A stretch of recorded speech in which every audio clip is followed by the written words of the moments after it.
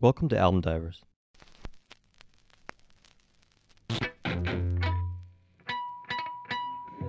This is a podcast created by two music lovers who still remember listening to albums from start to finish the way the artist intended. We give history, track-by-track analysis, and delve into the music and lyrics of some of the best albums of the past and today. Thanks for joining us. Let's dive in.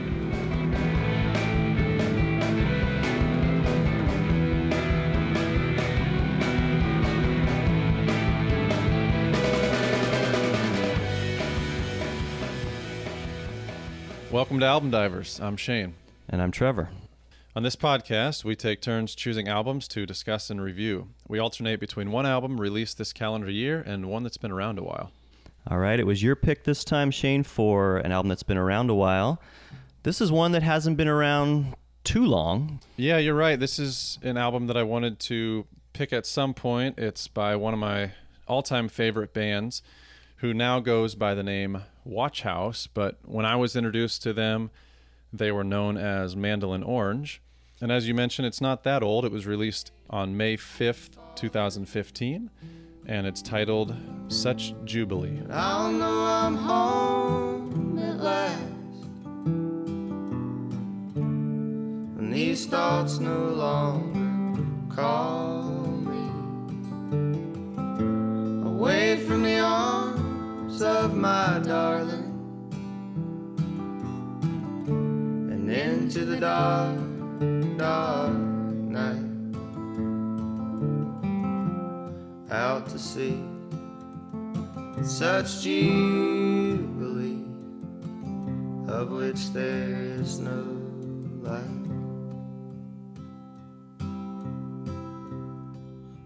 Nice, Shane. Okay, so I think this album, we have to talk a little bit about the backstory of my introduction to this band before we talk about yours, because when we first started talking about making a podcast, it was sometime middle or late 2019, and we didn't get it actually rolling until 2020, but we were throwing around some ideas, sharing music, and a different album by, at this point it was still Mandolin Orange, is one of the ones that you tossed around as maybe an album we would dissect. And so one of the first albums you introduced me to was their 2019 release, which I'm forgetting the name of all of a sudden. Tides of a Teardrop, yeah. That's right. Yeah, and that's because we were looking at doing a new album, I think, for that year, because we were discussing this at the end of the year. Yeah. And, you know, that was a band that I was really listening to a lot. That was when I really dove in deep to their catalog, and I thought, you know, this is a band that I want to talk about on the podcast eventually, and they have a new album that was released in 2019, the year we started talking about this, and it was a really good one as well. So that was the tentative plan, and then obviously things got pushed back a little bit. Right, and then I was somewhat disappointed that we didn't get to do that one, and it would have felt weird to do a 2019 album in 2020 or 2021. So to reach back a little further to 2015 for this one was exciting, and the way that it was revealed that this is the one we were going to do is you sent a really awesome little package to me with 3 albums that you mentioned are your next 3 older picks. The instructions were I couldn't open them until it was revealed that it was your next time to pick an album. And so I now have the vinyl of this, and that's what I've mostly been listening to take in this album, and that's been really fun. It's been very hard to not open the other 2, but I'm excited to get to that point whenever we do. But this was really nice to have, and what an awesome gesture, something to kind of look forward to as we continue this podcast. Yeah, definitely, and I think this is probably good music to be listening to on vinyl. It's not super enhanced or requires a top-of-the-line sound system or headphones that allow you to pick up on all these different layered tracks like some new music and other bands that we've covered in the past. This is fairly stripped down music. It's centered around the lyrics, laid back and chill from a music standpoint. So I imagine that's been fun listening to it on vinyl. Yeah, it's sparse enough. We'll talk about it as we get into the track by tracks of this album as well, but I noticed immediately with that 2019 release that they do a really good job with this channel separation, and so having that sparseness really brings out, left channel, right channel with some of the strings and harmonies. So it actually was a really good one to listen to on vinyl. So both of my introductions to this band, both that 2019 one now, and then this just came in the last few years. But tell us a little bit about where you discovered Mandolin Orange. I can't remember off the top of my head. I imagine they showed up on a Spotify playlist, or maybe I was listening to some music and it rolled into one of their songs. I don't even know what song I first heard of theirs, but I loved the sound immediately. I think it was sometime in 2017 or 18, I believe, that I first discovered them and gradually became a bigger fan. It was difficult for me to choose which album to go over. I think at this point in 2022, I could technically have chosen that 2019 album, Tides of a Teardrop, and it's right up there with this one as far as an album that's worthy of a pick for this podcast, and so is Blindfaller from 2016, and even This Side of Jordan from 2013, which was kind of looked at as their coming out party, was a very good album as well. But I think I arrived at choosing the 2015 release, Such Jubilee, because it has a couple tracks that are definitely in the top 5 of my favorite songs by this band, and I really wanted to be able to talk about them. So, hey Will, you want to talk about them too? So I went with this album mainly because of a few songs, but when I look at my top 10 to 15 tracks by this band over the years, I think 2 or 3 come from each of their popular albums. So they've consistently delivered over the years and stayed true to their sound, over that time period that I was really getting into them pretty deeply. And any of those picks could have been worthy of this podcast. Awesome. And I also wanted to give you opportunity. I think you and your dad have a special connection with this band. Am I recalling that right? Yeah, definitely. I shared their music with him shortly after I discovered them as well, and he really loves their sound enough that in 2020, it was right before the pandemic. I believe it was February of 2020. I was able to score some tickets for he and I to go see them in Iowa City at a really intimate venue called the Englert Theater. It's fairly small, really good acoustics, and not room for too many people. So it's a quiet atmosphere, and it was a really awesome experience for us to go there together. And then I think 3 or 4 weeks later, we found out the emergence of COVID and the lockdowns and everything that followed from there. And I think that was the last concert that I attended until my dad and I went to a music festival last summer. So it was something that we looked back on over the past couple of years and longed for the day that we could go back to a concert. And that was the last one that he and I had been to, and it was together. So definitely a special event in our lives together, and then with what will eventually become the historical context of COVID being discovered shortly after, and everything that encompasses, having those freedoms taken away and the ability to go out to eat and go to shows and do fun stuff like that. It was kind of like, wow, that was the last time we got to do something cool like that together. So it'll definitely be something that he and I reflect on. Oh, wow. Yeah, that does stand out. I didn't know when I asked you that was the last concert you saw before everything shut down. Yeah, even more memorable for that reason. Yeah, it was crazy. And then another fun experience the year before in October of 2019. So only 3 or 4 months before my dad and I went to see them, I was able to see them at Hardly Strictly Bluegrass out in San Francisco at Golden Gate Park. Okay. So you've seen them twice now then. Yeah, so that was my first time seeing them, and that outdoor concert was live streamed, and I was able to share the link with my folks, and they were able to watch it with me. And I think they even said they saw me out in the audience once or twice, because obviously with my height I stand out, and I had this really cool hat on that they were able to recognize. So, if you count virtual attendance, I've seen them twice with my dad and once with my mom. So That's awesome. Well, since this is a band you've known a little longer than me, and obviously it being your pick, why don't you tell us a little bit about the history of this band leading up to this album and beyond? All right. So in 2009, Andrew Marlin and Emily Franz met at a nightclub, I believe, of sorts, where a band that they both enjoyed was performing or had a weekly gig, I believe, where other musicians would join in and play at times. And the two of them met there that night and hit it off and started playing music together and would eventually form a relationship together as well. I believe that preceded them coming together as a band. I know they were playing together and enjoying their love of music and playing similar sounds for fun. But I think they began dating and forming a relationship together prior to the coming together and forming a band and coming up with a name and deciding to go down that path together. The band was formed in Chapel Hill, North Carolina. As I mentioned earlier, it originally was under the name Mandolin Orange. Marlin is lead vocals. He plays the mandolin, guitar, and the banjo, and he's also the primary songwriter.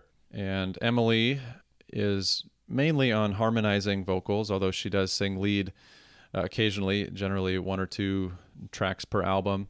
And she's an incredible violinist and also plays the guitar and I believe a whole slew of other instruments here and there as well. Their music can best be described as Americana, bluegrass, and folk rock. There are some gospel and country elements mixed in there and even a little bit of pop. 2010 was their first release. That one was titled Quiet Little Room. In 2011, they released another album titled Haste Make, Hard-Hearted Stranger. 2013 was their coming out party with an album titled This Side of Jordan. 2015, Such Jubilee, the one we'll be discussing today. 2016, Blindfaller. 2019, Tides of a Teardrop. And that ended their discography under the name Mandolin Orange. And then in April of 2021, the band announced that moving forward, they would change the group's name from Mandolin Orange to Watch House. Marlin has been quoted as saying, "Mandolin Orange was born out of my 21-year-old mind. The name isn't what I strive for when I write, and Watch House is a name that reflects our true intentions as a band." So last year they released another album in 2021, their, I guess you could call it, debut self-titled album under their new band name, Watch House, which I will say takes on a little different sound. Not necessarily better nor worse, but it's different, I would say. And I don't know if that's something that they're going toward more now as they move forward as a band, or if that was something unique about their 2021 album and future releases will get us back to some of their original sounds and roots as a band. But definitely moving in a different direction artistically, metaphorically, I suppose, through the band name and what they're trying to accomplish by putting their work out into the world. Nice. As somebody kind of coming in somewhat more fresh than you on them, I kind of like Watch House. Yeah, I'm still sort of digesting the switch. I mean, It'd be harder to get used to something new. Yeah, I mean, like imagine if the Seattle Mariners decided to change their name to something else. It'd be too hard. Well, when they changed even the stadium name for the Mariners, I had a hard time. So right, yeah, I fell in love with a insurance company for the name of my stadium, which is ridiculous. So I get it. Yeah, I mean, you get attached, just to that staple and everything connected to your experience with the band, the product, everything around it. So definitely something to get used to with the new name. And I do like the sound of their new album, but I don't know if I like it quite as much as what they initially introduced me to 3, 4, 5 years back or whatever it's been now. So I am hoping that some of their new albums at least touch on roots that I really became fond of. Well, briefly, I'll give a short background of the album that we're about to discuss today, their 2015 release titled Such Jubilee. I found this fascinating. All 10 songs on this album were written while the band was out on the road. And I think, that's fitting because the album has many themes of life on the road, the highs and lows, love, loss, hope and despair, happiness and regret, and most importantly, the joys of coming home when all that's over and getting back to the familiarity and comfort of the place where you grew up, the people you know, the people who know you, and everything that provides you as a human that allows you to kind of debrief after being on the road and dealing with everything that life throws at you. That's fitting. I didn't realize that these songs are written that way, and I can understand that now, reflecting back on some of the lyrics. I also want to mention that it was recorded at Echo Mountain Studio in Asheville, North Carolina. So not only were these songs written while they were on the road and fantasizing or longing for the time that they would return home, they also recorded this in their home state. So I'm sure that gives it a little bit more sense of feeling at home and being comfortable in the studio, knowing that, they're in that place that brings them some kind of peace. That's a cool contrast. Written on the road, recorded at home. Mm-hmm. You got it. Well, let's get into it. The first track is called Old Ties and Companions. But old ties and companions, you and I were just passing through.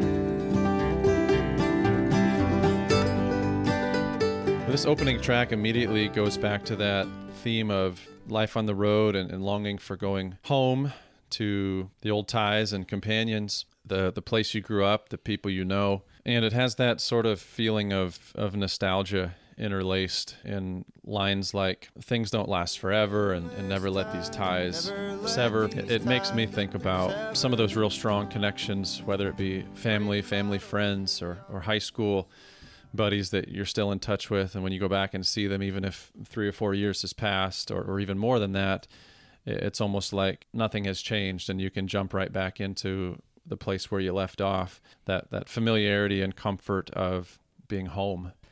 Yeah, I think the passage of time feels like a theme on this album. So to start off with one like this, I think is very fitting. And I was really thinking about father and son relationship for some reason on this song. It's not explicitly said, though the opening words of "Old Man, Give Me Endless Time" made me think of that. I've mentioned that this album I listened to a lot on the vinyl that you got me, but I've also talked about how I'm on BART a lot when I'm listening to these albums just because of the time that I've got as I'm commuting to work. But this album, the bulk of my really deep dive on this one was on a plane ride to Vegas to have a weekend with my dad. We had a dad's trip. Cool. And so I downloaded this so that I could listen to it on repeat. And so that's where my brain was. And that "Old Man, Give Me Endless Time" and the breaking bottles part, to me it sounded like they were sitting out there shooting bottles with a BB gun. Yeah, or sitting around a fire, drinking beer out in the country and then chucking the bottle at the tree or something like that, just kind of goofing around. And Yeah, it's just those kind of mindless times that for whatever reason when you look back, that's what ends up sticking with you. Yeah. Maybe a good conversation you had or just something that wasn't really significant on the surface, but for whatever reason, those mundane moments are what life is, and that's just what ends up sticking with you sometimes. Mm-hmm. Yeah, and then to have the line, these times won't last forever, it really emphasizes how we have to cherish that time. And even though you don't want to think about the end, I mean, you know that your time in this world is limited, and especially your time with others, your time with older folks like your parents are numbered as well. You really have to appreciate the time that you do have to spend with them. Right, and I think I texted you after I first dug deeper into this song that line, "Keep these ghosts around the haunted fields," is the what part did you that make stuck of that? out the most to me. The tunes we've carried through the years will change, and man, that's just enough to keep these ghosts around those haunted fields.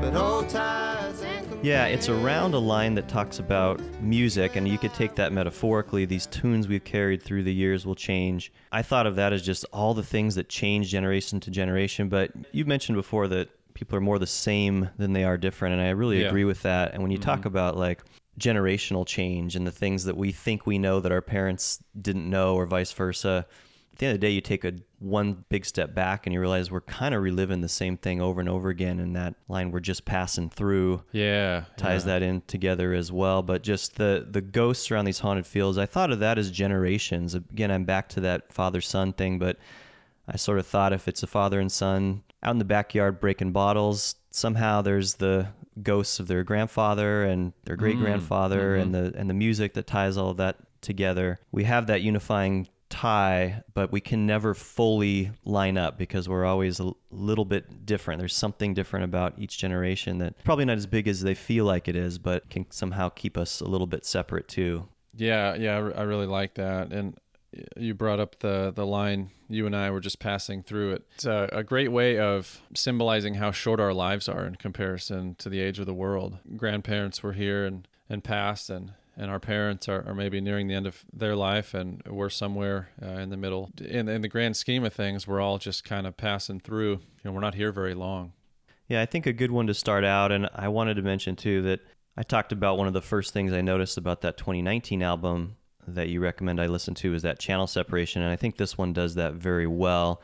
It starts off very much on, I believe it's the right channel, and then you got that banjo that comes in and everything just kind of builds slowly at the beginning before this full sound prior to the lyrics beginning. So it does help you kind of piece it together and give some dimension to the music in what is really more of a sparse recording.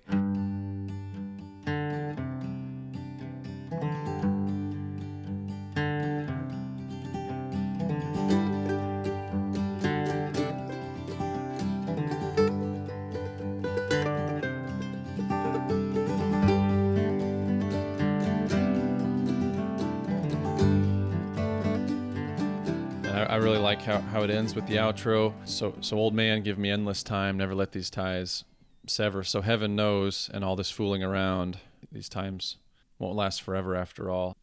Make sure that the people who place us where we're going to be after this life know that our ties are tight. We can't let that sever, because one of us will pass through and then the other eventually, and we want to end up again together someday. So I think that's kind of a reference to heaven and the afterlife, and knowing that these are the people that we want to be connected with.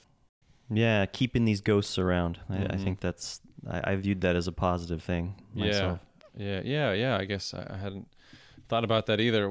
When that line was combined with haunted fields, it kind of gives me like an eerie feeling. But I guess in a way, keep those ghosts around could be keeping those ties around, those previous generations that have an influence on who we are today and what we went through, and have that commonality, in some sense, haunting us or making us think about life and time passing and things like that maybe could be a little negative, or also that they're inspiring and encouraging and being there for us, in some capacity, whether that's, like a spirit looking over us. Oh man, give me endless time, never let these ties sever. Heaven knows in all this fooling round, these times won't last forever after all.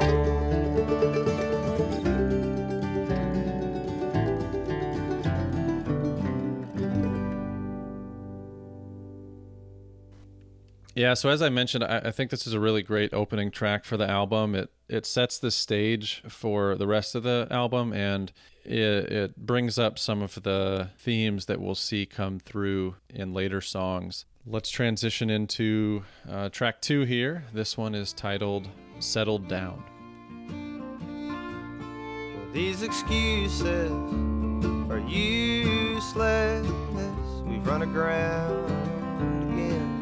Another dent in the gutter, maybe one for every year we've spent together. My baby used to sing all night. Now she's sound asleep. She settled down with a rambling man and found the gentle side of me. We'll make time time. I have a star next to this song in my notes. I think I might say this is my favorite one. And really? I Wow. think it's more just because I've got some personal connections to it. And I think I'm reading deeply into it, maybe reading some things that aren't there, or I'm reading into space that I'm giving some personal ties to. But this one really made me think about love in a different way. I'm kind of a sucker for songs that turn a classic love song on its head and make you think about it in different ways. And that's what it sounded like to me. Yeah, I think this track is about a couple, presumably a man and a woman who have feelings for each other, who maybe are dating or have been over the years, but they're also still young, or at least one of them is, maybe the man in this situation, and he's a rambling man. He's still out partying, staying up late, and maybe she's been there with him as well, hoping for a time that eventually he'll maybe settle down and choose her, or maybe they're both roaming around being kids and free. But that there's that contrast between how, first he says we're getting older, but then he says my baby used to sing all night and now she's sound asleep. It's about what a woman can do to even a rambling man, somebody who's out roaming around and wanting to explore the world and be free and do what he wants, but the right person make him kind of forget about all of that desire and longing for whatever has been life so far, to realize that maybe a simpler life settled down would be, better than all of that. If they could find true love, that probably beats everything else. Yeah, and I think maybe just the explicitness of the lyrics would indicate that. For some reason, I read into this one maybe that there was a balancing of comfort and passion in this relationship, because there's something lost when there's something gained. She's settling down with this man who maybe gave her some excitement. The narrator is the rambling man, and she's created this gentle side. But there's some of that passion or excitement that goes away, and this song made me think about trying to have both of those things in a long-term relationship. There's nostalgia in those lyrics about seizing the moment. My favorite line is just fleeting time with little wings of gold. They remind us how we find true love in every sign of getting old. So this is a woman maybe that used to be up all night, but now she's sleeping peacefully next to this man. But the man that she fell in love with, some of the passion maybe goes away with that comfort and stability. Take time, but maybe I'm no good, 'cause I have shouldered these lines long enough to know now that I should. My baby used to sing all night, now she's sound asleep. She settled down with the rambling man, found the gentle side. That's an interesting take on the song. I hadn't really thought about that, but yeah, I suppose maybe she was initially drawn to the rambling man, the wild and crazy guy who was keeping her up all night and showing her a good time and taking her places and creating this life that was full of twists and turns and excitement, maybe even though she longed for the day that they would be settled down and committed to one another. That was something that she envisioned, but now that it's come to fruition, we just assume, it's early in the night and she's already sound asleep. She settled down with this rambling man, and now he's become this gentle guy who maybe what she was looking for, but perhaps, when she goes to bed early, she's dreaming about that wild man that she met and the times that they had in the past.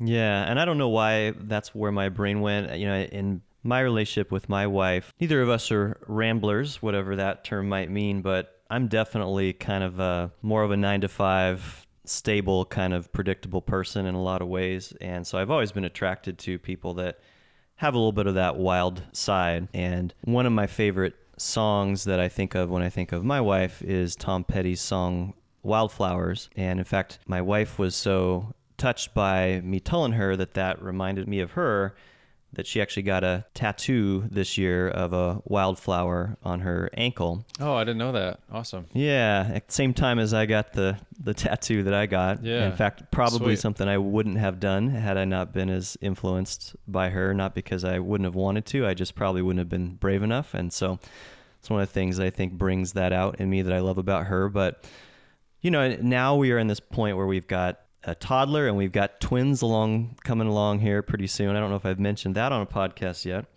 I'm just taken by how much I love the stability in our relationship, and it brings me joy to see her doing things like watering the plants and taking care of Will and all the things that that stability brings. But I definitely fell in love with the girl that belongs among those wildflowers, and I think I need that woman in this house as well, and I think so does Will, and so will the twins. So just trying to find that balance between those things, that's something that stood out to me in this song.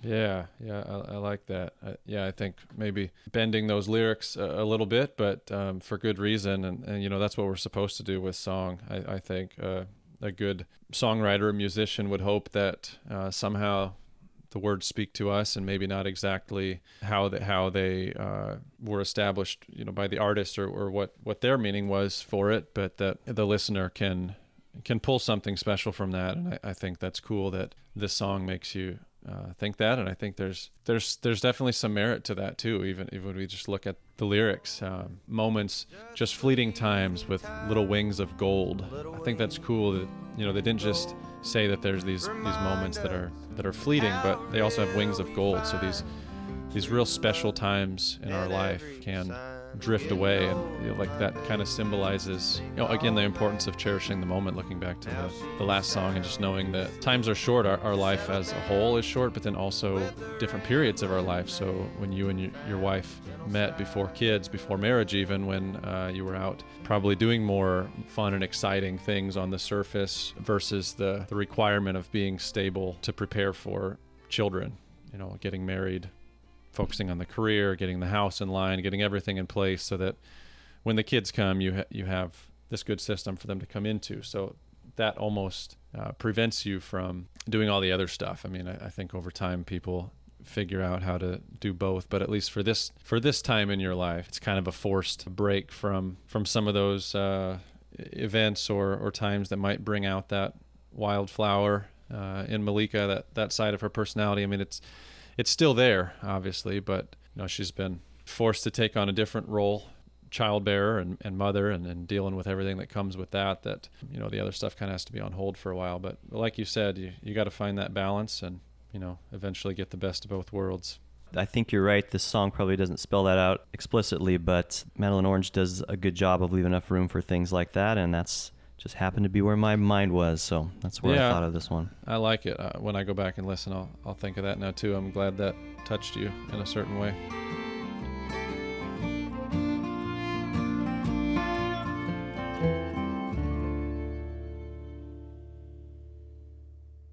Well, this next track, I think, also brings in a picture of what that word impermanence might mean, and this next track is called Little Worlds. But I'll miss the cold and the cool night air and the fire in our eyes.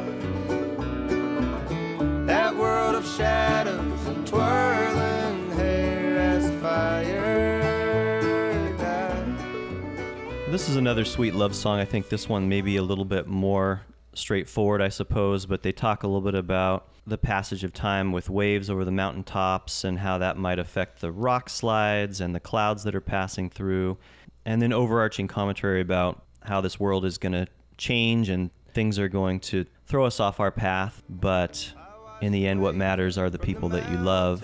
And he mentions even someday he won't even be around. I'll be somewhere looking down, kind of implying that he'll pass away at some point. Again, just trying to savor that moment.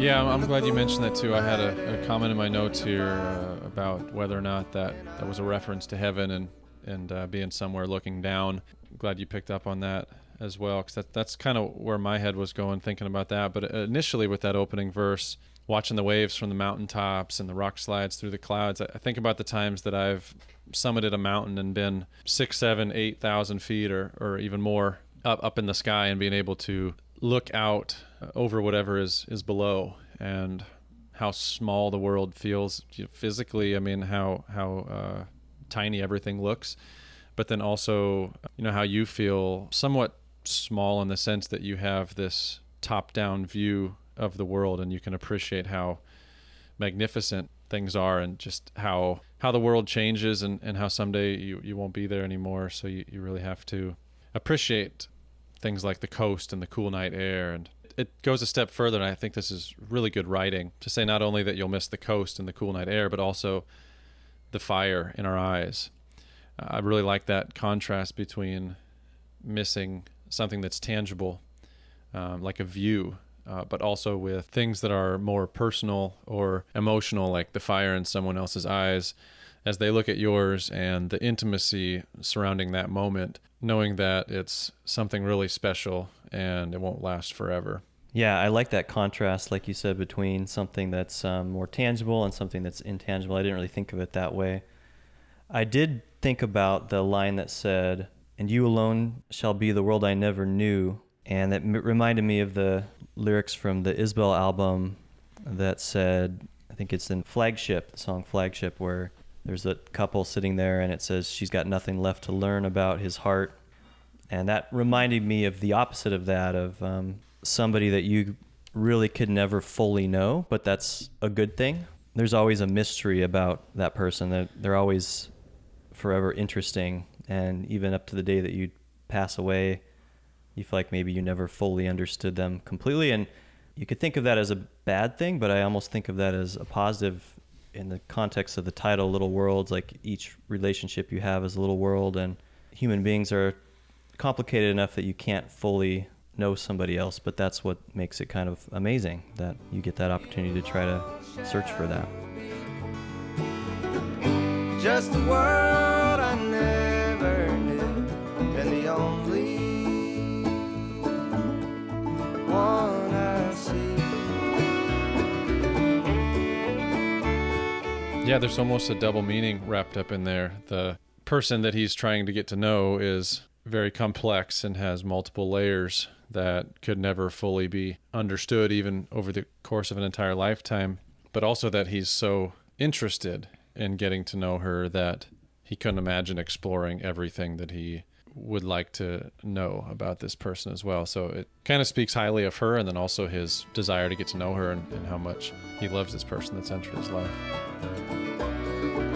Said I watched the waves from the mountain tops and the rock slides through the clouds,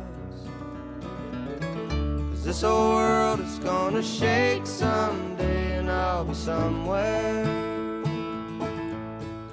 looking down.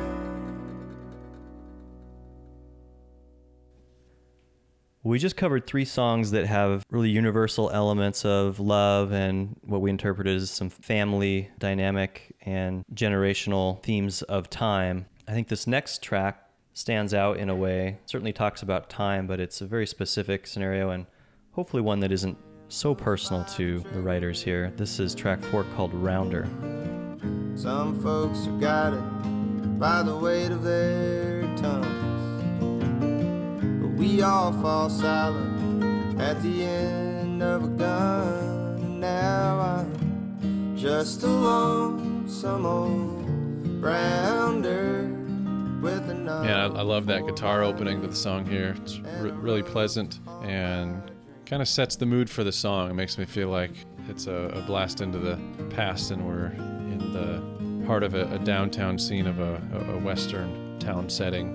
Yeah, I could hear that. I asked you early on, when you first finally let me open this album, what your favorite tracks were, and I know this was one of them. You listed out a few. I know another one I think that's coming up, but this was one of the first ones that you mentioned. So I went on a walk and listened to this song as one of the first ones, outside of the context of the album as a full, just to think about that. And yeah, very specific lyrics of this one. It sounds like it's somebody on death row with the words of "they're gonna hang me, boy." So like you said, it puts it in a time that doesn't sound like it's the present.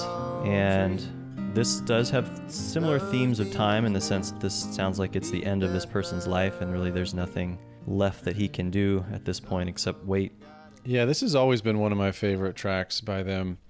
I'm not totally sure why. I think it has a combination to do with the sound of the music accompanying it, and some good writing in the lyrics. Even to start out verse 1, he says he's a lonesome old rounder, never meant to hurt no one, but some flames are hard to simmer. That's a clever way of describing a complex idea, that he has these demons inside of him that he wasn't really quite able to tame, and that ended up controlling him to the point that he did things he probably didn't want to do. He didn't want to hurt anybody, but he wore his pride on his bad side. He really couldn't get away from that person who he had become, even if he could see that in the moment he didn't want to be that person. And on the other hand, he kept a close grip on his trigger, literally probably saying that he was ready to defend himself or use violence if necessary, but then also maybe that he was just kind of always on edge, eventually to the point where he's going to be hanged the next day.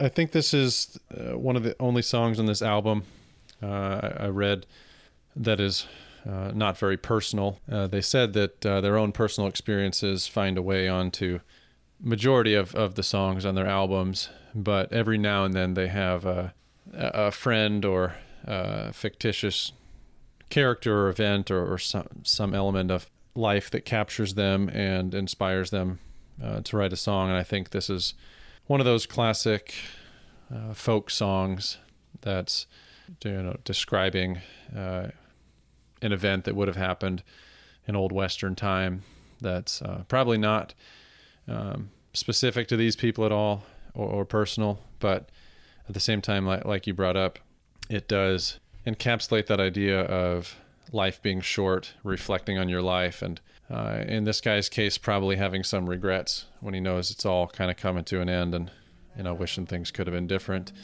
even to saying a few last words, one last meal. A few last words and one last meal. They're gonna hang me, boys, come the morning light. Yeah, it seemed to me like he couldn't really ever figure out the answers to why he was the way he was. He didn't really have a explanation for what happened other than that's just what was following him. It seemed like to him he has regret, but also sort of accepting that there's some inevitability about it. Sounds like he's kind of saying, this is who I am, this is where it ended up. Kind of makes sense, but I don't know what I could have done differently. It was his fate in a way. Right, it just seems like it's fate to him, and he's not happy about it, but at the same time I don't know that he's got any answers that anybody else does, whether hanging him on a tree is the right call or not. I think he's kind of, in a way, accepted it. He's not really kicking and screaming on the way on these last moments, it seems like. I liked how the chorus changes a little bit. He throws different words about what some folks are guided by. They do that a lot, don't they, where they change a few words here and there. Yeah, so he just makes you think about it in a little different way each time the chorus comes through. So it says, some folks are guided by the weight of their tongues, some folks are guided by the light of the Lord, and some folks are guided by the love that they shared. And he always follows that up with something about himself. So it seemed like, again, he's just searching for, other people had these guiding forces in their life that maybe caused them to do right. Some folks it was the Lord, some folks it was love, and some folks it was the weight of their tongues or the words that they would say and they would live by. And it seemed like he was just accepting the fact that he didn't really have anything like that. Some folks are guided by some light of the Lord. For me, I was blinded, and I'll never afford my salvation. Yeah, he says he was blinded and he'll never afford his salvation. So he never saw the light, never had that guidance or somebody show him the way, never was inspired to do good or to go down the straight and narrow. And by saying he'll never afford his salvation, now it's almost like he's saying, my sins are too great to be forgiven. I'll never be able to pay for them.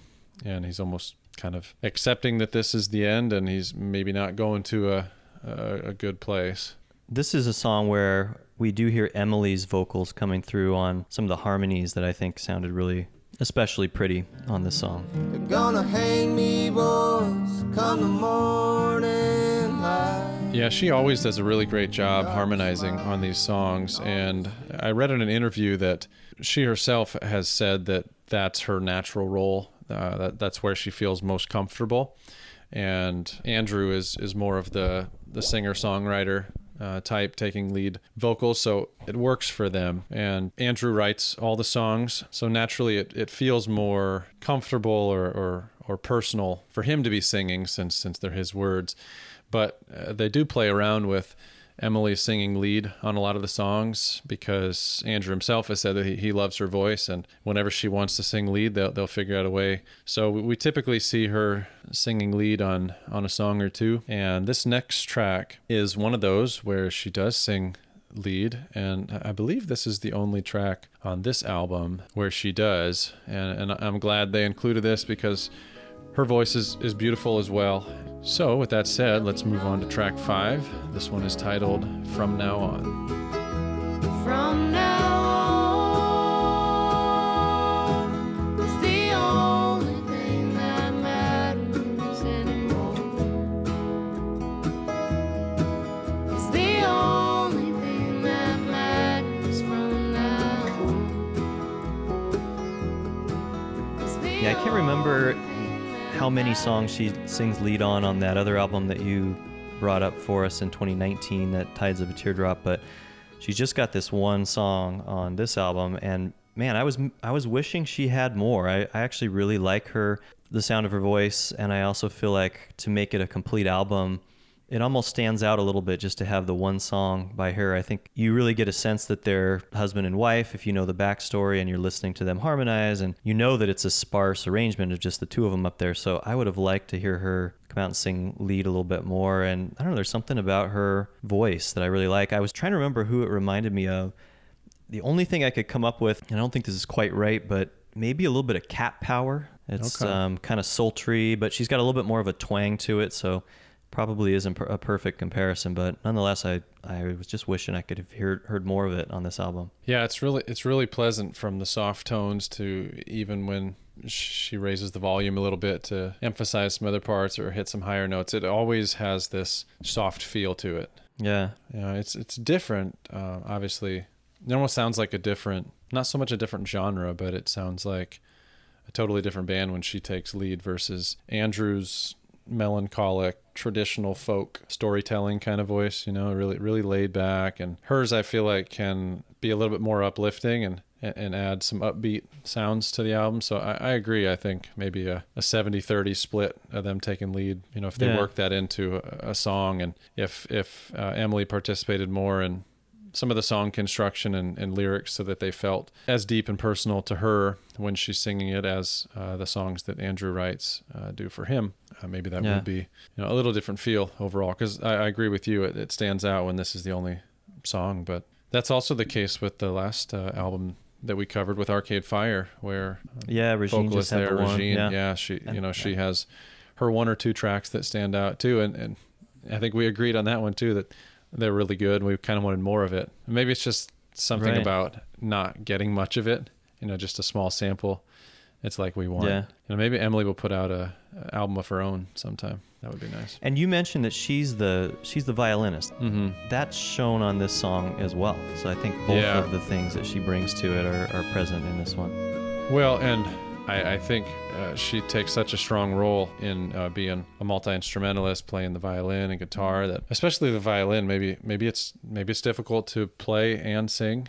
She'd be having to trade back and forth. I mean, your chin's right on it, so right. Yeah, that's what I was thinking. I remember watching them. Yeah, if this is consistent with the way they would do it live, I'll have to listen back, but I don't think the violin would be going at the same time as her vocals. So in the studio they could pull that off, but I think if I recall, in my mind, this song they're always trading back and forth. She's either singing or playing, but that's a good call. They could here. layer tracks in the studio. She could do the vocals and then the violin and piece it all together. But I've watched a lot of their live performances on YouTube, and then I've seen them live a couple times as well. And I mean, she really gets into it with the violin. Like her it's an entire body movement. She's playing and she's swaying and really feeling it. So that probably has something to do with her not singing quite as much either. Could be, yeah. This one, the mood of this one to me, and I was trying to unpack the lyrics, I feel like you could go a couple different ways with its meaning. I'm really curious to hear what it spoke to you like, but it sounded to me like somebody that's chasing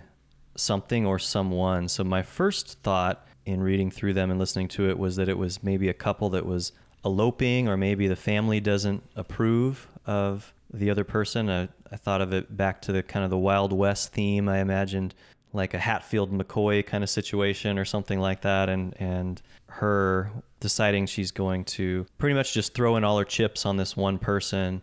When she sings, there'll be no more looking back from now on. It's kind of like her telling her family that this is what I'm doing, you better get on board. But I think maybe she's also talking to herself, and maybe there's a little hesitation in her mind because she realizes that there's no going back. Her family's maybe not going to welcome her back if she decides to change her mind. So she's going all in, and maybe she's trying to convince herself as much as she is her family as she heads out the door with this song. And then the other thing I thought is maybe it's not a person, maybe it's a profession. Maybe it is talking about them chasing music as a life profession and having people say that that's not something that is worth putting all your chips in. The words like playing with fire and chase that old flame of desire. You could think of it romantically, but also like a passion that maybe there's some risk involved with. Yeah, that's interesting. I hadn't really thought about that. Other lines surrounding what you brought up there. We were misfits in this game, living life with no sustain. What do you think they mean by that they were misfits, and what's the game? We were misfits in this game. Chase that old flame of desire. Both of those things could be like a couple that feels like it's us against the world, so to speak. We're misfits, nobody gets us, we get each other. Or maybe they were oddballs, and they finally found each other, and now life makes sense. The lonely or lonesome feeling in the past, maybe talking about regret or missed opportunities, allowing time to pass, pursuing something that really didn't fulfill your desires, but now you finally decided to pursue your dreams. Maybe you're all in on music now, and so there's no looking back. I can see that part. If we go back to the relationship side of this, it almost feels like this could be the sister song to track number 2, Settled Down, where we're getting the perspective of the Rambler, who's talking about his baby who used to sing all night, his partner. Now she's sound asleep. Settle down with the Rambler, implying that the Rambler, the guy in this situation, was the one who was pushing the pace of the relationship and being wild and reckless, crazy, what have you, and that now they've settled down into a calmer version of life now that they're together. Maybe from now on is like maybe this is the prequel to that song. Yeah, perhaps. Yeah. It could be a slight prequel to that song, or maybe from the perspective of the woman in this relationship, that there's a lonesome feeling concealed within their past, because their past was full of being reckless and crazy. Maybe he was chasing other women, and she was kind of hanging on, waiting for the day that they would settle down. And so, there was maybe a long drawn out period of time for things to come to fruition. But now that he has accepted her as his person and no longer playing the field or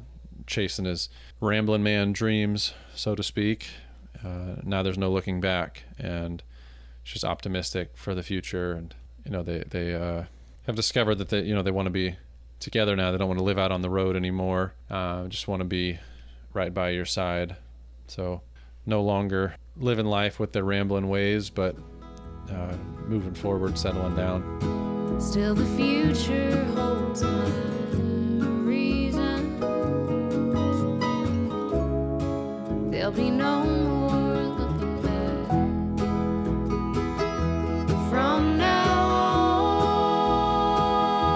on, it's the only thing that matters. The future holds my reasons, I think, stood out to me as words in this song too, because she could defend the reason why she was leaving with this person. She would state it there in the present, but it sounds like she's almost saying it'll make sense later. The future will explain why this was the right call.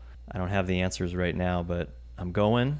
I'm not looking back, and you'll see the future holds the reason why this is the right thing to do. Yeah, maybe some kind of turning point in the relationship. It's not completely settled yet, but there's hope that they're taking some kind of step in the right direction, and that vision for the future is what's going to allow her to stop looking back on the past with regret.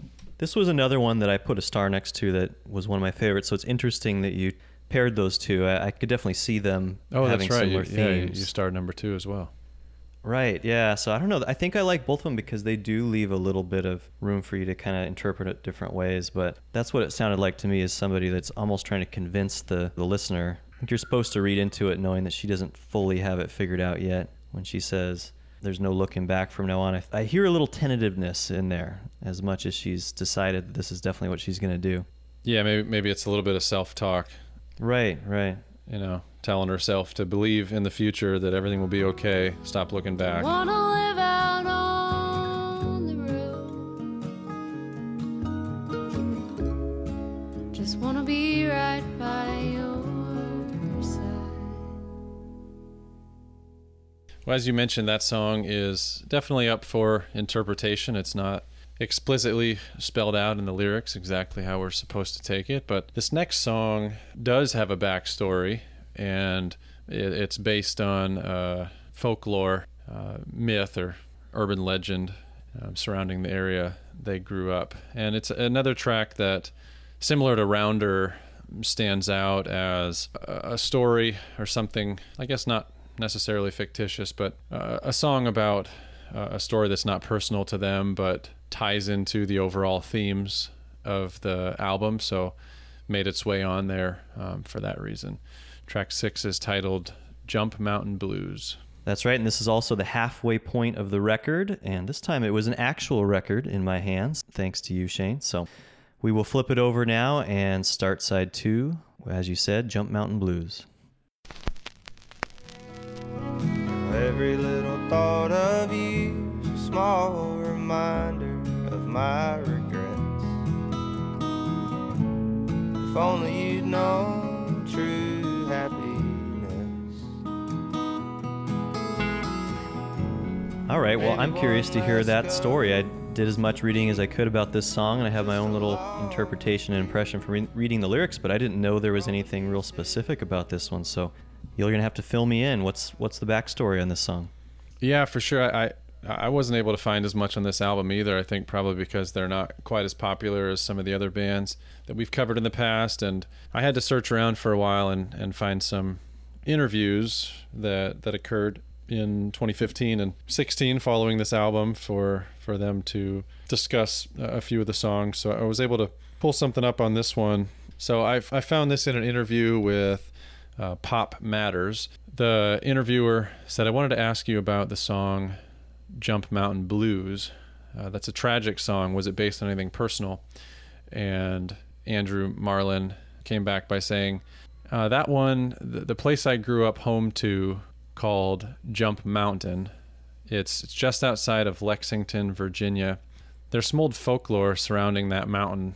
So the legend goes, and I'll give you the Cliff Notes version here. He says, this young Native American girl was in love with this one guy, and her father wanted her to marry this other guy, the rich guy. So they had a race up the mountain to see who would catch her, and whoever caught her would win. So instead of allowing herself to be caught, she ends up beating the both of them to the top of the mountain, and she jumps off the mountain. So the whole moral behind the song is that her ghost rises up every night and makes that same run. So the song is basically her dad reflecting, watching his daughter's ghost rise up and run up this mountain day after day. Oh, wow. So the lyrics are from the point of view of the father, thinking of this. A small reminder, now all I see is you upon the mountain peak, falling down on me. Yeah, so it starts out, every little thing you do is a small reminder. Now all I see is you upon the mountain peak, falling down on me. And I imagine this is a kind of a folklore, not a real story of somebody who passed. Is that true? Well, I don't know. We'd have to dig into that. I mean, yeah. You know, some of these folklores from the time when Native Americans were running around, and the Wild Wild West era probably doesn't have great documentation of historical events. So in a way, a lot of it is story that's been passed on from one time to another. But a lot of mountains and different geographical features are named after somebody similar to this, or an event, or something that was told through the years. So, you know, whether or not it's completely literal or not, who knows. But Well, my interpretation was, wrapped up in there. I mean, it was just incomplete and couldn't be that specific, of course. I certainly thought of it as somebody that jumped. I guess I assumed suicide or thought it could have been that. And I did have a little note written here, is Jump Mountain an actual place or just a description? They were using really specific locations like Rockridge County and Shenandoah. So I did think that it probably had a story, but that's about as far as I got. And I took it as the narrator blaming himself, and I suppose that's possibly true of the father, that maybe did you say that was the father's idea to have these two men chase her? Well, I don't know about that part. It didn't specifically say that in this interview. I don't believe. Okay, maybe I but made that up, basically yeah. she was in love with one guy, or wanted to marry one guy, and he must not have been rich, or the guy that her dad wanted her to marry, so her dad was kind of pushing her to marry this other guy. So I don't know how it got decided that they were going to have a race to see who could catch her, but I think the moral of the story is that the father pushed her to do something that she didn't really want to do, and she got overwhelmed by the whole situation, and instead of leaving it to the fate of the race and which guy would get up the mountain fastest to be able to take her, if she didn't want to be with the rich guy, there was a 50-50 chance she'd end up with somebody she didn't want to be with. So instead of taking that chance, she got pushed to the point of jumping off and taking fate into her own hands. And so the father probably feels guilty that he's responsible for getting her to that place emotionally to do that.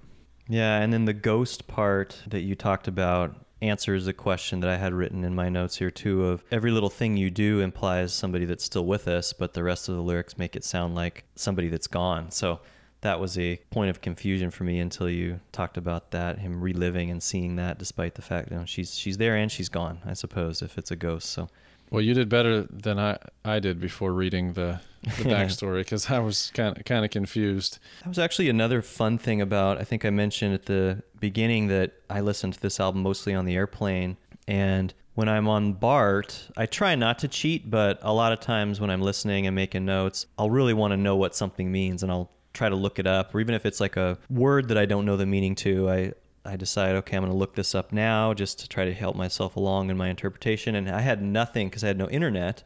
I just downloaded the album onto my phone, and then I was just using the notes app on my phone. So that was another fun thing about this one, is it really forced me to sit there and come up with some sort of explanation by myself without digging. And so I think that's partially why I was able to at least get somewhere on this one. Yeah, this was one, if you didn't have that backstory, you really had to look hard to find a deeper meaning to the words. After reading it, one of the lines that stood out to me was, looking out over all of Shenandoah, the rocks below can never understand, little darling, all they stole from me. Ultimately, if she jumped off the mountain and fell to the rocks, then they were responsible for ending her life, I suppose. And every time the father looks at those rocks, thinks about how they could never understand everything that he lost when she The fell rocks to them. below could never understand, little darling, all they stole from me. Yeah, I mean, he lives there, so he can't get away from the fact that that's why sometimes people have to move if they lose a loved one. Mm-hmm. To a house. It's like every time they walk by a particular place, they think of the memories are too strong, and if it's something like that where you live by this mountain, you'd see that every time. It'd be hard not to think about it. And I do want to say, musically, I really like the outro, where it's not a refrain or an echo, but Emily is in the background singing different words. Yeah. Andrew's saying, round and round we go, mountain high and valley low, and then she has some lines in the back, and how they go back and forth on that and switch some of the words. It's really cool musically.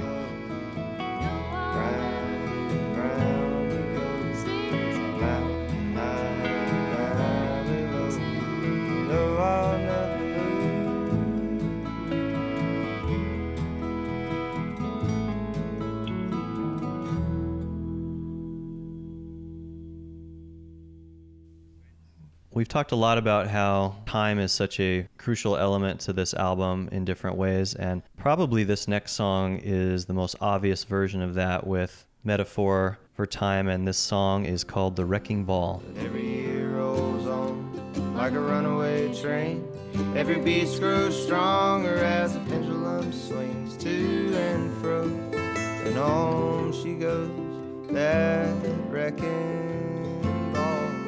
Well, this song, I had asked you, again, I had said, what are your favorite songs? And you mentioned the Rambler, and then this was another one that you had said was one of your favorites. And as I was listening to this album, I went through and put a little star next to my favorite songs. And this one has both the star and the little parentheses, one of Shane's favorites. So of all of these songs, this is the one that we both overlapped on. May not be my very favorite, but this is one of my favorites. And this is a great song on this album. Oh, that's great. I'm glad it made the list, at least if your top 3 or 4 from this album, because this is by far my favorite song on the album. Okay. And it's probably the reason I chose this album over all of the others that I could have chosen. But as I was flipping through their discography when I was making this pick, which was over a year ago now, because as you know, I was putting that gift together to send you the 3 next old picks.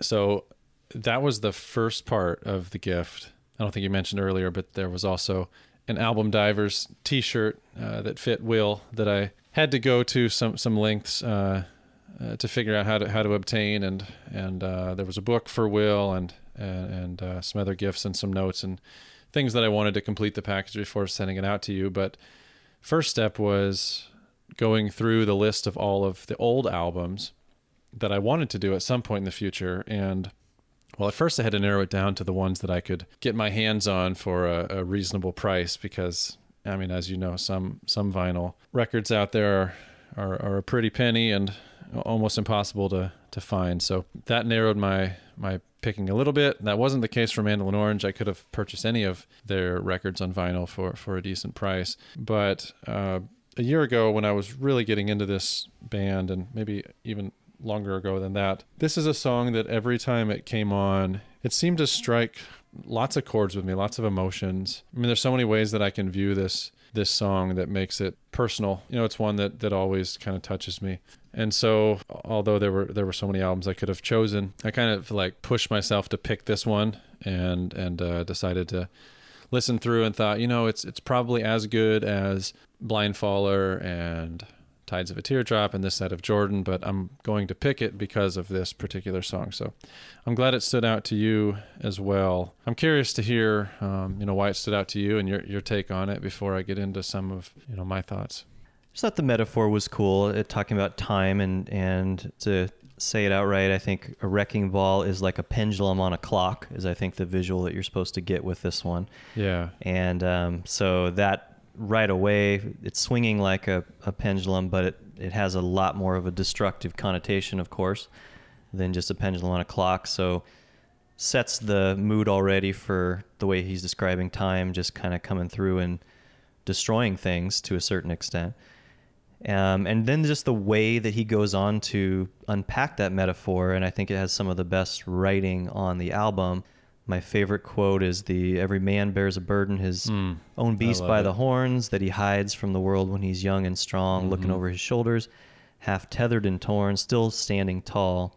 Every year rolls on like a runaway train, every beast grows stronger as the pendulum swings to and fro, and on she goes, that wrecking ball. But every man bears a burden, his own beast by the horns, that he hides from the world when he's young and strong, looking over his shoulders, half tethered and torn, still standing tall. I just thought that was really cool imagery. The beast by the horn, this thing that we feel like we're trying to do, or what we're trying to accomplish when we're young and strong, and the battles that we are engaged in our youth and throughout our life, in the context of time, knowing that it all has an end, seem a little bit like a distraction that maybe takes us away from what really matters. That beast by the horn is something that we're never really going to be able to fully control. Yeah, very well said. I mean, that whole section you read there stands out to me as well. And I think maybe I interpret it slightly differently with that first part about bearing a burden, his own beast by the horns, that he hides from the world when he's young and strong. I think about somebody trying to be that rock and stand tall despite any adversity that life may throw at you, and knowing deep down that maybe you're not quite as strong as you want to be, but feeling like, in a sense, you have to pretend that you don't have any flaws, and you don't want to show signs of weakness or emotions, and you have to hide that inner beast or some struggles that maybe you might have. But every year rolls on, and as you continue to suppress some of those inner feelings, that beast grows stronger, and the pendulum keeps swinging back and forth, and it gets closer. So, if you're hiding it from the world, whether it's this inner anger or frustration or whoever you're trying to be, it feels like if you try too much, or you don't fully embrace everything that comes with that, including that vulnerability and showing some weakness and emotion, then that beast just keeps getting bigger and bigger. That's preceded with the opening line, which is also the chorus, which I think is kind of cool for a song to start with the chorus. I didn't even think about that. Yeah, you're right. Yeah, it's kind of unique. But I've taken to leaning these past few days a little too heavy on my walking cane. Taken to leaning these past few days, a little too heavy on my walking cane. 'Cause I'm afraid she's swinging my way, that wrecking ball. Like, just the way he says that line, there's so much emotion wrapped up in that. Like, it really feels like the weight of the world is starting to surmount to this point that you need some type of assistive device to help you get by. Like, I think about that as a metaphor, as something that can prevent you from having a fall, that you're kind of starting to feel a little wobbly. There's this wrecking ball that's sneaking up on you. And that could be a metaphor for anything in life that, could be a threat. And so you grab this cane because you feel kind of vulnerable, because that wrecking ball is coming your way. So whether it be a physical cane, or if that means you're leaning on a friend, or anything, you can't do it on your own, basically. And that kind of sets us up for the second half of the song. Well, sure. And then, of course, in the literal sense, leaning on that walking cane, that's a very clear depiction of the passage of time. It's somebody aging. Right. Just kind of noticing, maybe as somebody gets older, they first picked up the cane for a little extra help, and then another decade goes by, or several years or whatever, and they realize, I'm leaning a little harder on this thing than when I first picked it up. I thought it was kind of just a crutch that I didn't really need, but, just to be safe, I'll have it. And before you know it, it's kind of an essential element of you getting out of bed. And so just making him think about that passage of time. Yeah. Right. Yeah. And you hit on another part of this song that always kind of gets me, because I think about my folks getting older, especially my dad. He's had some physical issues, some health problems, some back injuries, and he's had a couple hips replaced. And the past few years, up until the point that he got his knee replaced, he was really having a lot of issues with his knee, and being back and forth between working, being out on the road, and then coming back home. A certain amount of time passes, and I maybe hadn't seen him walking in a while. And not that he was ever really walking with a cane, but definitely walking with more of a limp and kind of favoring that leg.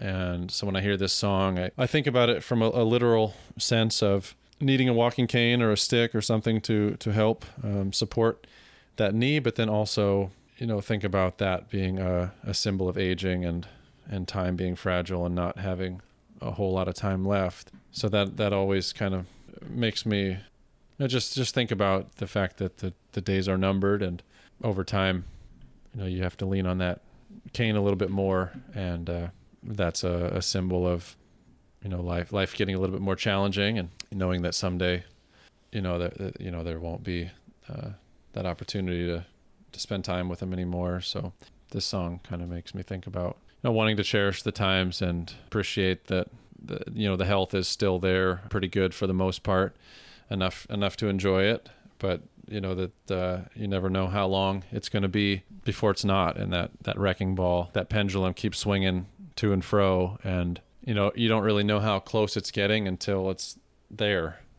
Yeah, the sister song to this might be that Little Worlds one, because I think both, in all of these songs that are applicable to just about anybody that talk about time. We mentioned, a couple of these songs that are a bit more specific, like the Rounder song and the Jump Mountain Blues, and then there's one coming up next that's a little more specific, but the other ones are more broadly applied, and I think even though a lot of them have time and the passage of time wrapped up, and there's a bit of a melancholy part to that, this one may be the most so in some ways, but they never let you fully get too down with that, because they do bring back into what really matters. In Little Worlds, they talk about how you alone are the one that really matters. And at the end of this song, despite some impending doom, I suppose, with this pendulum swinging, last verse is all about seeing a bright-eyed girl and this person sheltering him from this wrecking ball. So just the relationships you have helping you pass time in a way that doesn't feel like it's coming crashing down. If you got to spend it somehow anyway, having somebody to be with changes your perspective. Yeah, that's a good comparison to that earlier track. And then in verse 2 here, it says, I've just seen that rock of ages. I've just held my Savior's hand. So this wrecking ball is getting closer and closer. Then he either meets the equalizer to it, or maybe he's already with this person. He finally realizes that this lady is his savior, and she won't let him fall. She'll look after him. Later it says, if every bright-eyed girl could be more like you, wouldn't time seem so kindly. You shelter me from that wrecking ball. That rock of ages, I've just held my Savior's hand. We danced on the water with my head on her shoulder. She swore to never let me fall. And wouldn't time seem so kindly if every bright-eyed girl could be more like you and shelter me from that wrecking ball. Everybody needs that person they can lean on and shelter them from some of the challenges and trials and tribulations of life. It doesn't seem as fearful or threatening if you have somebody there with you to help you out. Not to get too much into, but if we think about the entire aging process and lifespan, and inevitably ending with death, that's a scary thing, especially if you're alone. But if you have somebody there with you who's been there with you, somebody stable, you can come to terms with it a little easier, I think. I think that's well said. Do you want to try and transition out of this one? It's a tough I don't know how one. we transition to this next track. It's another one that is kind of a standalone track on the album. I did read in an interview that they weren't even sure about writing the song or recording it. Inevitably did, and sometimes you can be feeling sorry for yourself or thinking about something that in comparison to something bigger, it's like nothing at all. And that's the essence of what led to this song. So track 8 is titled Blue Ruin. And of all those on their way, could the miracle have made one lay his guns down?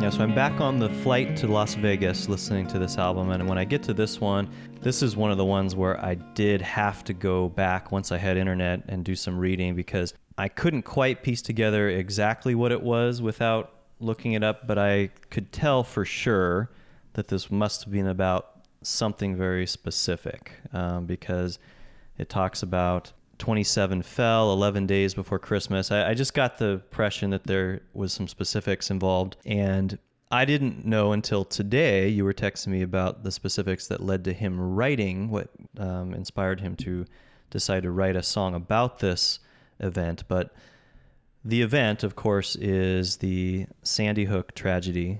So this song is about the 27 children that were killed by the gunman. That was just 11 days before Christmas of, what year was that? 2012, I think. 12. I want to say. Yeah. So a few years before this album was released. Yeah. So I mean, heavy content, obviously. And once I read about that exactly, it was very clear the way those lyrics laid in and how this all related to it. But again, I didn't know until today of where Andrew was mentally when he put pen to paper for this one. So maybe you can tell the listeners about that. This is a track that I don't think I knew before listening to this album from start to finish, because it's not one that I came across when listening to this band on shuffle or going through YouTube and watching some live performances. I don't remember this ever coming up, and if it did, I probably didn't pick up on some of the details or hear the mention of the word Newtown. Otherwise, I probably would have dug into it a little bit more.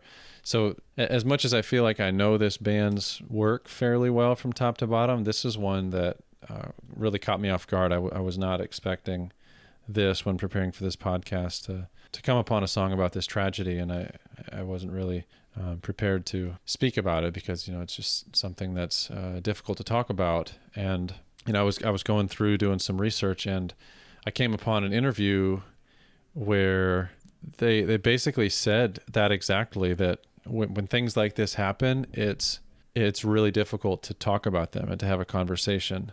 And so, whether it's a tragedy like this or anything in life that you really can't explain, that there's not like a way to have a conversation that ends in some sort of understanding or an explanation. Like there's no way to tie to this up with a bow. Yeah. Right. Yeah. Yeah, exactly. You can't have this conversation and figure it out and then say, oh, okay, yeah, this, that, or whatever. So they were saying that often when that's the case, you reflect on it and you write a song, because sometimes you can get things across in song that maybe you couldn't talk about in conversation, and that's ultimately why they decided to write about this. Why Andrew was inspired. So the backstory, which we hear in the lyrics as well. It starts out, it says, "One morning after drinking, heavy on my mind." One morning after drinking, heavy in the night. So the night before this happened, Andrew, Emily, and I imagine some other friends were out with their roommate at the time for her 30th birthday party. So, and I saw an interview, Emily said they threw down and, went a little hard that night, stayed up too late, and they woke up feeling terrible the next day, hungover, not wanting to get up, not feeling motivated or energetic to go do anything, and just, kind of feeling sorry for themselves. And, Emily said she, was laying there in bed and grabbed her phone, pulled up Twitter, and that's the first thing she saw. She heard about the shooting, and went out into the living room, and everybody else was kind of laid out feeling sorry for themselves as well, from the night of indulging a little bit too much. I'll read what Andrew said in the same interview. It was an interview with both of them. I was going to paraphrase, but I'll just read what Andrew Marlin said about the event. He said it's not the sentiment of no matter how shitty we feel right now, tomorrow we won't be hungover anymore, but like these kids still won't be here. Like the heaviest moment that we've ever faced in our lives doesn't even come close to how heavy that realization must be for the parents and everyone involved. That song just kind of came out of that suffering, and it is what it is.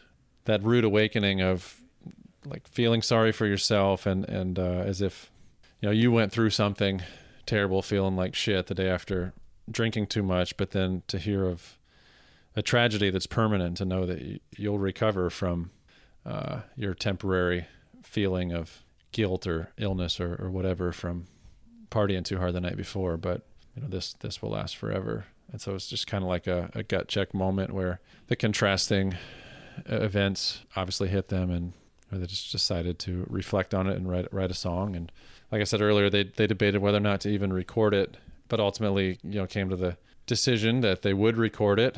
They planned on not ever doing it live, and maybe, I don't know, for their own sake or for like the weight of the whole situation, to grieve that situation or express themselves and their feelings. about the whole situation through song, but maybe that they didn't really have to perform it. But then they said they ended up performing it at every show that next tour, and it was received really well. They said even in the communities where people are pro-guns and a little bit more conservative, they weren't sure how that last line would be received, where they say, this Christmas our only wish is to put those guns away, or something to that effect. But put these guns down. yeah. But he said everybody received it really well, and they were kind of in agreement that it's not really a political statement, but simply that we can't let violence be the answer. Well, this Christmas, my only wish is we put these guns away.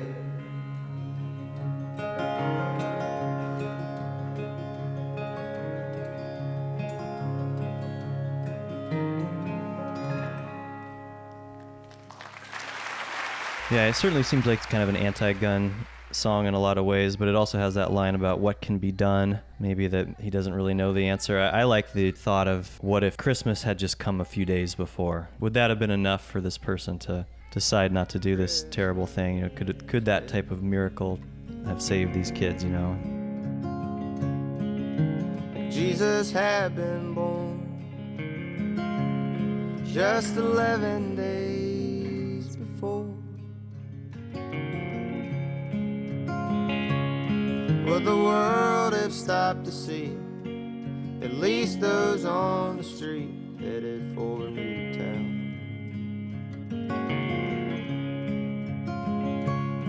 And of all those on their way, I think the line that really got me was what came after that. That trigger stole his mind. How am I to blame? I bet you never even aimed at one. You think he's saying the shooter had lost his mind and he was detached with reality and probably never even looked the kids in the eye? Because had he done that, maybe then somehow he would have realized, hey, what I'm doing is wrong. That maybe he just kind of went in there blindly shooting and didn't even really give himself a chance to fathom the nature of what he was doing. I mean, I took that as kind of another anti-gun thing about basically saying he was able to collect all of these firearms and he probably never even had a history of doing anything with a gun before that. Oh, okay. He probably never even aimed one before, and all of a sudden he's able to collect all these guns and go on this killing spree. Yeah. I almost feel like there's some hidden meaning in that line too about mental health and the connection to guns, like you said, being able to obtain them, and then perfect recipe for disaster, somebody who's mentally ill and has these feelings and doesn't really know what to do about it, and then they obtain guns and have that power and then go on this rampage.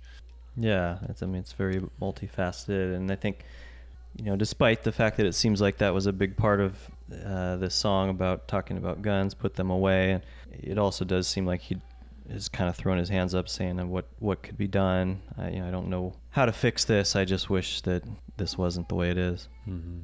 I guess I forgot that it happened so close to Christmas. But me too, yeah. I had to go back and look that up. I do remember this stood out amongst all the other mass shootings. I think it was the first time that children were the victims. That young, anyway. Right, yeah. Depending on how you define it. They're usually high school, young adults. Right, yeah. Or little kids. Teenagers, yeah, anyway. Very young, just defenseless, helpless, young kids, vulnerable, yeah. People that we're supposed to protect and nurture to be helpless in that situation. Yeah. I think this shooting in particular did something more to the general public, whether it was somebody who already felt strongly about this issue, being empowered more to speak up, or somebody else maybe who wouldn't have really talked about gun control or protection, of making sure they don't end up in the hands of the wrong people, started to speak out. Because I think the photos of all the little kids, so many of them, it's just something about kids that's even more powerful. It's like a whole nother element. These people that haven't even started their lives and don't even have the ability to run away or even understand the magnitude of what's happening, just be completely caught off guard and helpless in a school of all places. I mean, it's become too common of a thing, but in an elementary school that's supposed to be safe and nurturing and positive, full of joy and all these good things, and then for that to happen, it's like, I don't know how you can be human and not like be moved, by that situation. But then the proximity to Christmas, I hadn't thought about that, but another line that stands out in the song, and worst of all, come Christmas morning, they'll still be gone. And why, worst of all, come Christmas morning, they'll still be gone.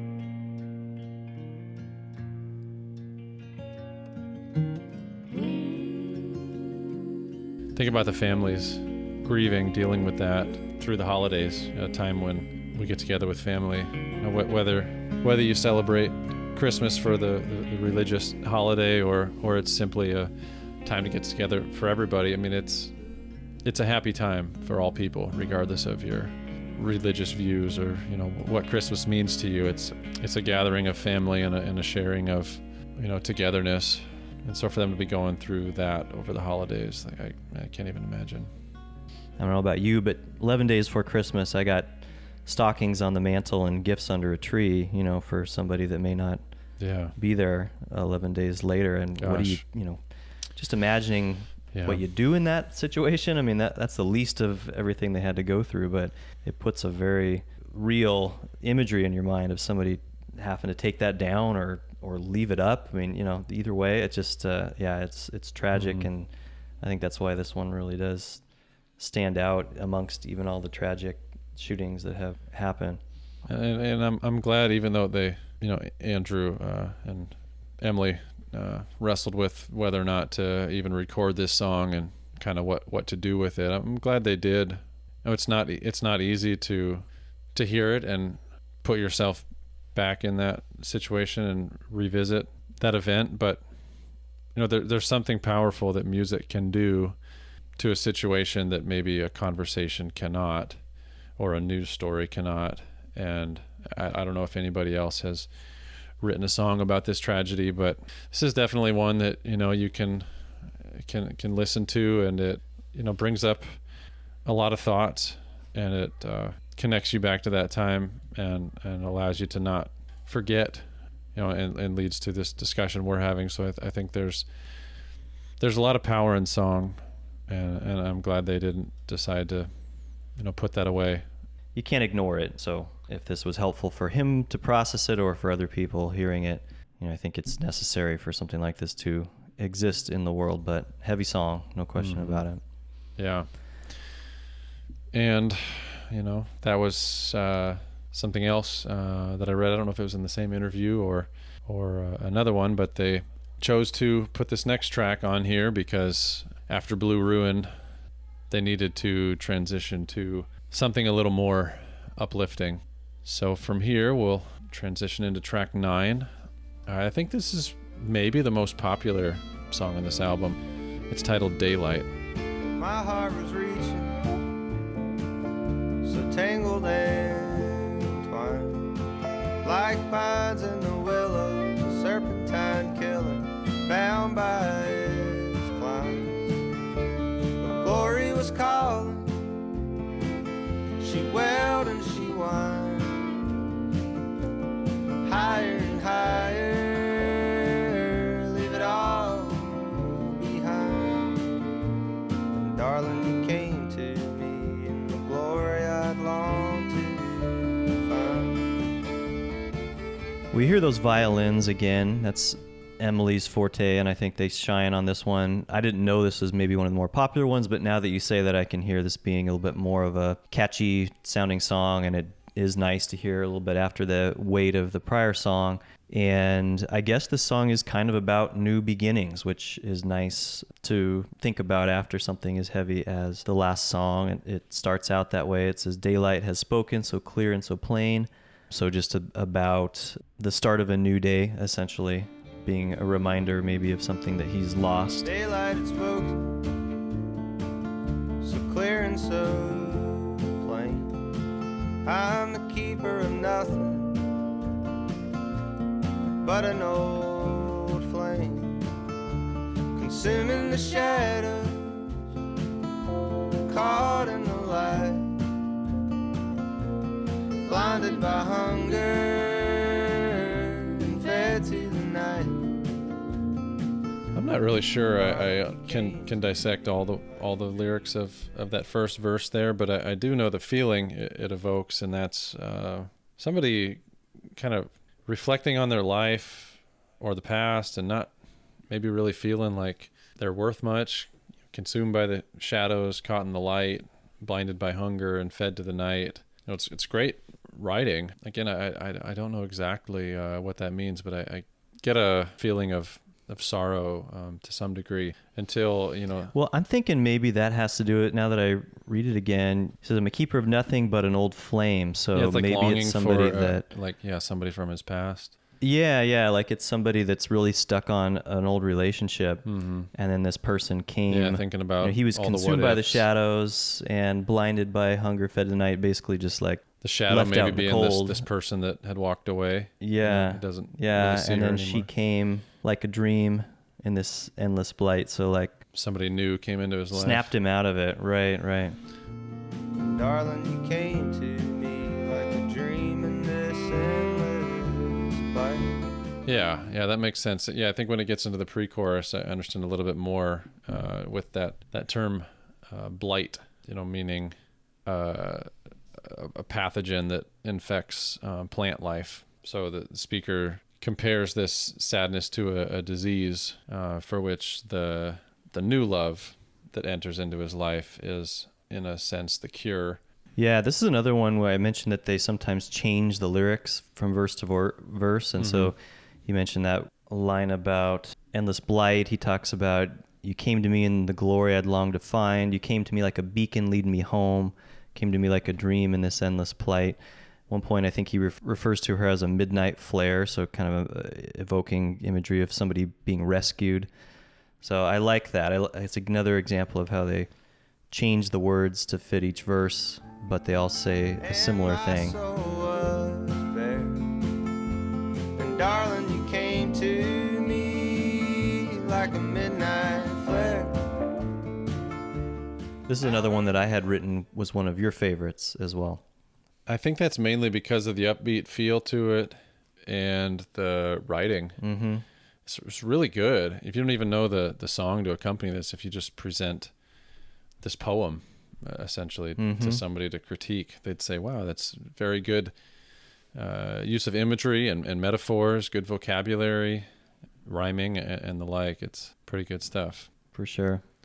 This song also ties into a couple of those earlier tracks that we said tied together about the need for a partner in life to share something more than a short-term fling or something superficial, but to have somebody there with you to the end that really knows you. Simply stated, the value of somebody in your life who cares about you as much as you care about them and yourself, and that together you're stronger and able to conquer more, and also that you don't let your mind wander quite as much or feel down about yourself or worried. And I guess that Wrecking Ball has that theme to it as well. But a lot of these tracks are about love and finding love and being true to somebody and kind of riding out the storm together from life on the road to settling down and growing old together. That there's a lot of value in having that special person to spend your short time with on this earth.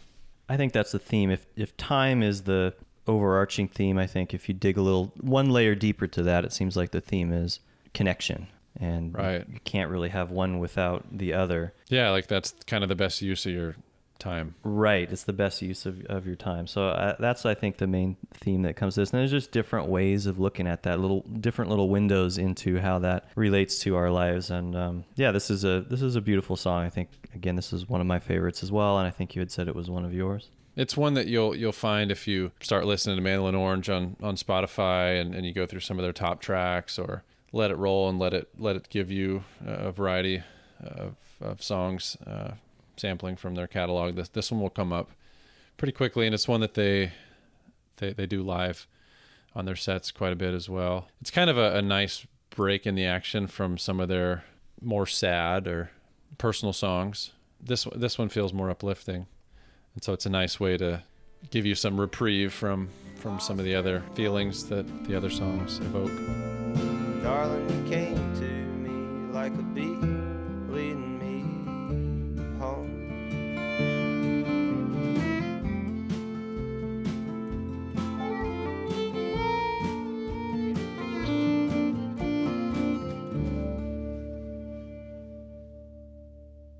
We've made it to the end of the album. We have. We top off Such Jubilee with a song with those words in the title. The name of track 10 is Of Which There Is No Like. I'll know I'm home at last, and these thoughts no longer call me away from the arms of my darling and into the dark, dark night, out to sea. Such jubilee, of which there is no light. Before we get into this last track specifically, I wanted to share something else from that interview with Pop Matters that I came upon earlier as it relates to the album as a whole, but I decided to place it here near the end of this podcast as we wrap up, because this last track, as you mentioned, does have the title of the album in the lyrics, Such Jubilee. And the interviewer said, going back to the idea of your songs being so melancholic, why is the album called Such Jubilee? I know the line appears in the last track, and Emily responded first saying, well, I think on some level it's maybe a little bit funny to us because we know our music is so melancholy, but relatively speaking, this record is less so than the other ones. And so I think that's why we're like, oh, this is for us a happy record. And then Andrew came back and said, you know, even though the songs are not exactly like shouting at you, they're still lyrically kind of a celebration of home. Those feelings that we get when we come off the road and we're glad to be back home for a little bit. I think those feelings are interlaced through the record. And that's kind of where the Such Jubilee comes in. It's more just an idea, I guess. And Emily concluded by saying, I think our songs have a sad sound to them no matter what we do. But I think that so many of our records in the past have been about heartbreak and emotional agony or death and dealing with loss and grieving. Even if a lot of the songs have kind of a sad sound, to us, this record is a lot more about appreciation of things as opposed to grieving them. I think that's really well said. I'm so glad you pulled that quote out, because I think if you listen to this album without diving in, so that's one of the fun things about what we get to do here. I think on first listen, without diving in, I think I liked Tides of a Teardrop better when you first introduced me to this band. And I don't know if I would have delved into those lyrics, maybe it would win out again. But when you take the whole picture, the music and the words together, there's a lot more to this once you dig deeper. I would agree. I think this is a happy album, despite songs like Blue Ruin and Wrecking Ball and things like that. Once you see that overarching theme to this, they always take that moment, even in the most despairing parts of these songs, to kind of tie it back into sort of what really matters. It never gets you too low. I think that that's very well said. And then this last song, similar. I think this is probably my song where I wasn't completely sure what this one is about. So I wonder if you might be able to help me out. But I did think it was beautiful, and I'm glad that they ended with what really feels more like a duet between those two. I mentioned I wish there was a little bit more Emily on this album, but I'm glad that this one features both of them pretty clearly, since it's an album that you can feel both of them in. Beautiful track. You might have to help me out a little bit on the meaning. Did this one speak to you at all? I don't know if it really spoke to me at first when I went through it, because I remember, and this is not a track that I knew very well from their discography either before going through this album, but I remember you were getting into this a little bit more in prep for the podcast, and you said, hey, I think I'm getting the gist of most of these songs, but there's this last track, I have no idea what it's about, I'm still trying to figure out Oh, I forgot I had some of the texted that lines. to you. Yeah, and so I was looking at this one more inquisitively, thinking, well, maybe I can figure it out and shed some light on it or add something, since this was one that you were racking your brain on.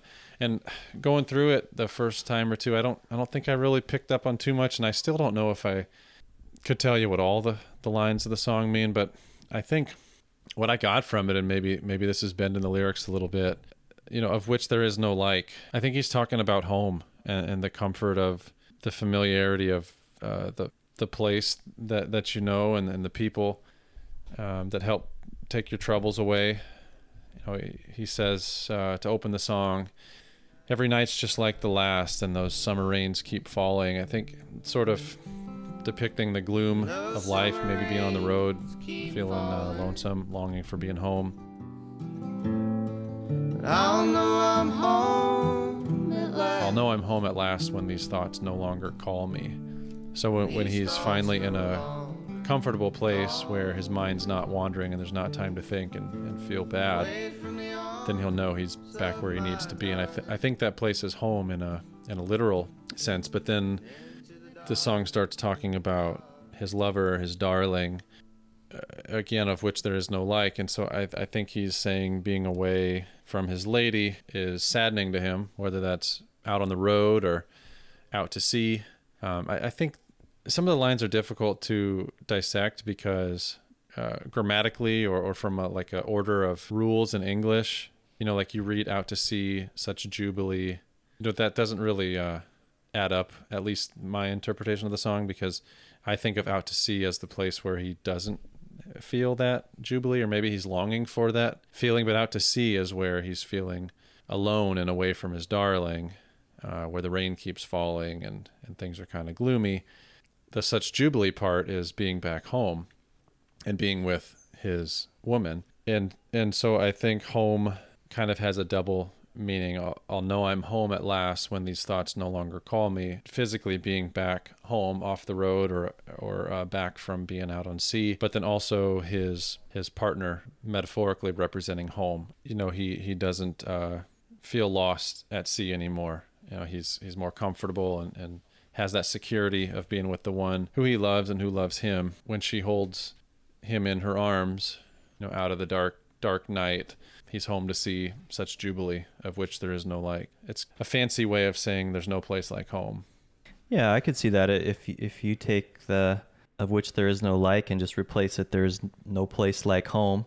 I think that does bring into the picture what some of those other words are all about, and it would fit the theme of the album that at the end of the day it's the people in our lives that make everything the most important. So the theme of the album, it still felt like that was the most important part. I mean, the outro to the album is hold me tight tonight, my darling, out of the dark, dark night, home to see such jubilee of which there is no like. So, I mean, to me, that part's fairly clear. And if some of the other verses, particularly in the song, don't exactly fit that theme in an obvious sense, it still seems like in the context of the album as a whole, to end with that, it does summarize what we've been talking about in many other songs. So I think you're right on. I think that's just why it was hard for me to definitively unpack it. There was an interview where the interviewer asked basically a question in the form of a statement. They said, such jubilee is about missing a loved one, right? I think they meant this song, of which there is no like, and maybe just thought that it meant or was supposed to be titled Such Jubilee or something, because I don't think they would ask that about or imply the whole album was about missing a loved one. And Andrew's song is almost in reference to this song, it feels like. So they asked if Such Jubilee, which I'm going to assume they meant of which there is no like, is about missing a loved one. And Andrew responded by saying it kind of came out of this feeling I was starting to have. I like to go out and drink and go to the bars and stuff at night. It's kind of having that sense of not having that sense of anxiety anymore, like wanting to go out and being part of, feeling like you're missing the party. Basically, it's saying yeah, there's lots of fun to be had out there, but it still doesn't compare to the joy you get from finding a companion and building a home together. That can be the most rewarding and enjoyable feeling. And I think it's coming around to those feelings is what that song's talking about. Starting off always wanting to go out and be a part of the scene, and then kind of coming around to this realization that, hey, there are other things in life that are way more rewarding and long lasting. So it has a tragic feel with an uplifting end. So I think that's maybe what he meant by being out to sea or going out into the dark, dark night. Maybe that was the temptation, looking for something great, but then inevitably realizing that spending time with one person and growing that relationship was like more worthy of his time than going out and doing whatever else. So maybe that was kind of wrapped up in this as well. But it ties into all the themes we've been talking about with this album of life, love, and valuing your time, or making most use of your time, appreciating how little of it you have, and spending it the right way, making sure you prioritize the people and things that matter the most, home, your connections with others, and establishing genuine, strong connections with people that will be there, that will stick around when you need them the most and when they need you, because that bond that you share with another person is maybe more special than anything else in life. Yeah, that certainly seems to be the theme of the album, and I think that's what this song is trying to convey as well. I wanted to comment on something else you mentioned a little bit ago here before I forget, and that's that when you listen to this on first take, it can come off kind of sad, and it might feel like it's not very uplifting. And even when you dig into some of the meanings behind the songs, the lyrics, you mentioned Blue Ruin and that Wrecking Ball, among others, where the outcome of the song is tragic and dark. But I think it's worth stating that from those experiences you probably learn as much, if not more, about appreciating life and the fragility of it, and how your time is very limited. So if there's any kind of silver lining that comes out of loss and tragedy, it's that it's almost like a kick in the butt to some degree, saying, hey, stop dwelling about insignificant things that really don't matter. Stop worrying about the day-to-day trivial stuff. Value your time, really grab life by the horns, and go after the things you want. Tell the people you care about, you love them, spend genuine time with them. Don't get caught up in all the fluff and everything that's not really what life is all about. Like really devote your time and energy and efforts toward all the things that someday you will long for. Like there's something about challenging people to appreciate in the moment what they have, or the things that 10 years from now they're going to look back and wish they could have done more of. Goes hand in hand, and it's fitting for the album to kind of touch on all of those different aspects of navigating life and finding a way to enjoy it as much as you can. Yeah, I think that's very well said. I think that sums this one up perfectly. So an awesome album. I'm glad you picked this one. It's been really fun diving deep into it. And again, it makes me want to go back and listen to the 2019 album a little bit more deeply, because again, the music grabbed me the most from that one. And I think because I know the lyrics to this one, this has edged that one out maybe as my favorite. But if I like the music better on 2019 and the lyrics are just as good, makes me want to give that one a try. That could end up being my favorite of theirs. So, but awesome band. I mean, it's one of those bands I had never even heard of before. So just another example of how this podcast is fun, and getting to introduce me to some albums that I wouldn't have heard otherwise, probably.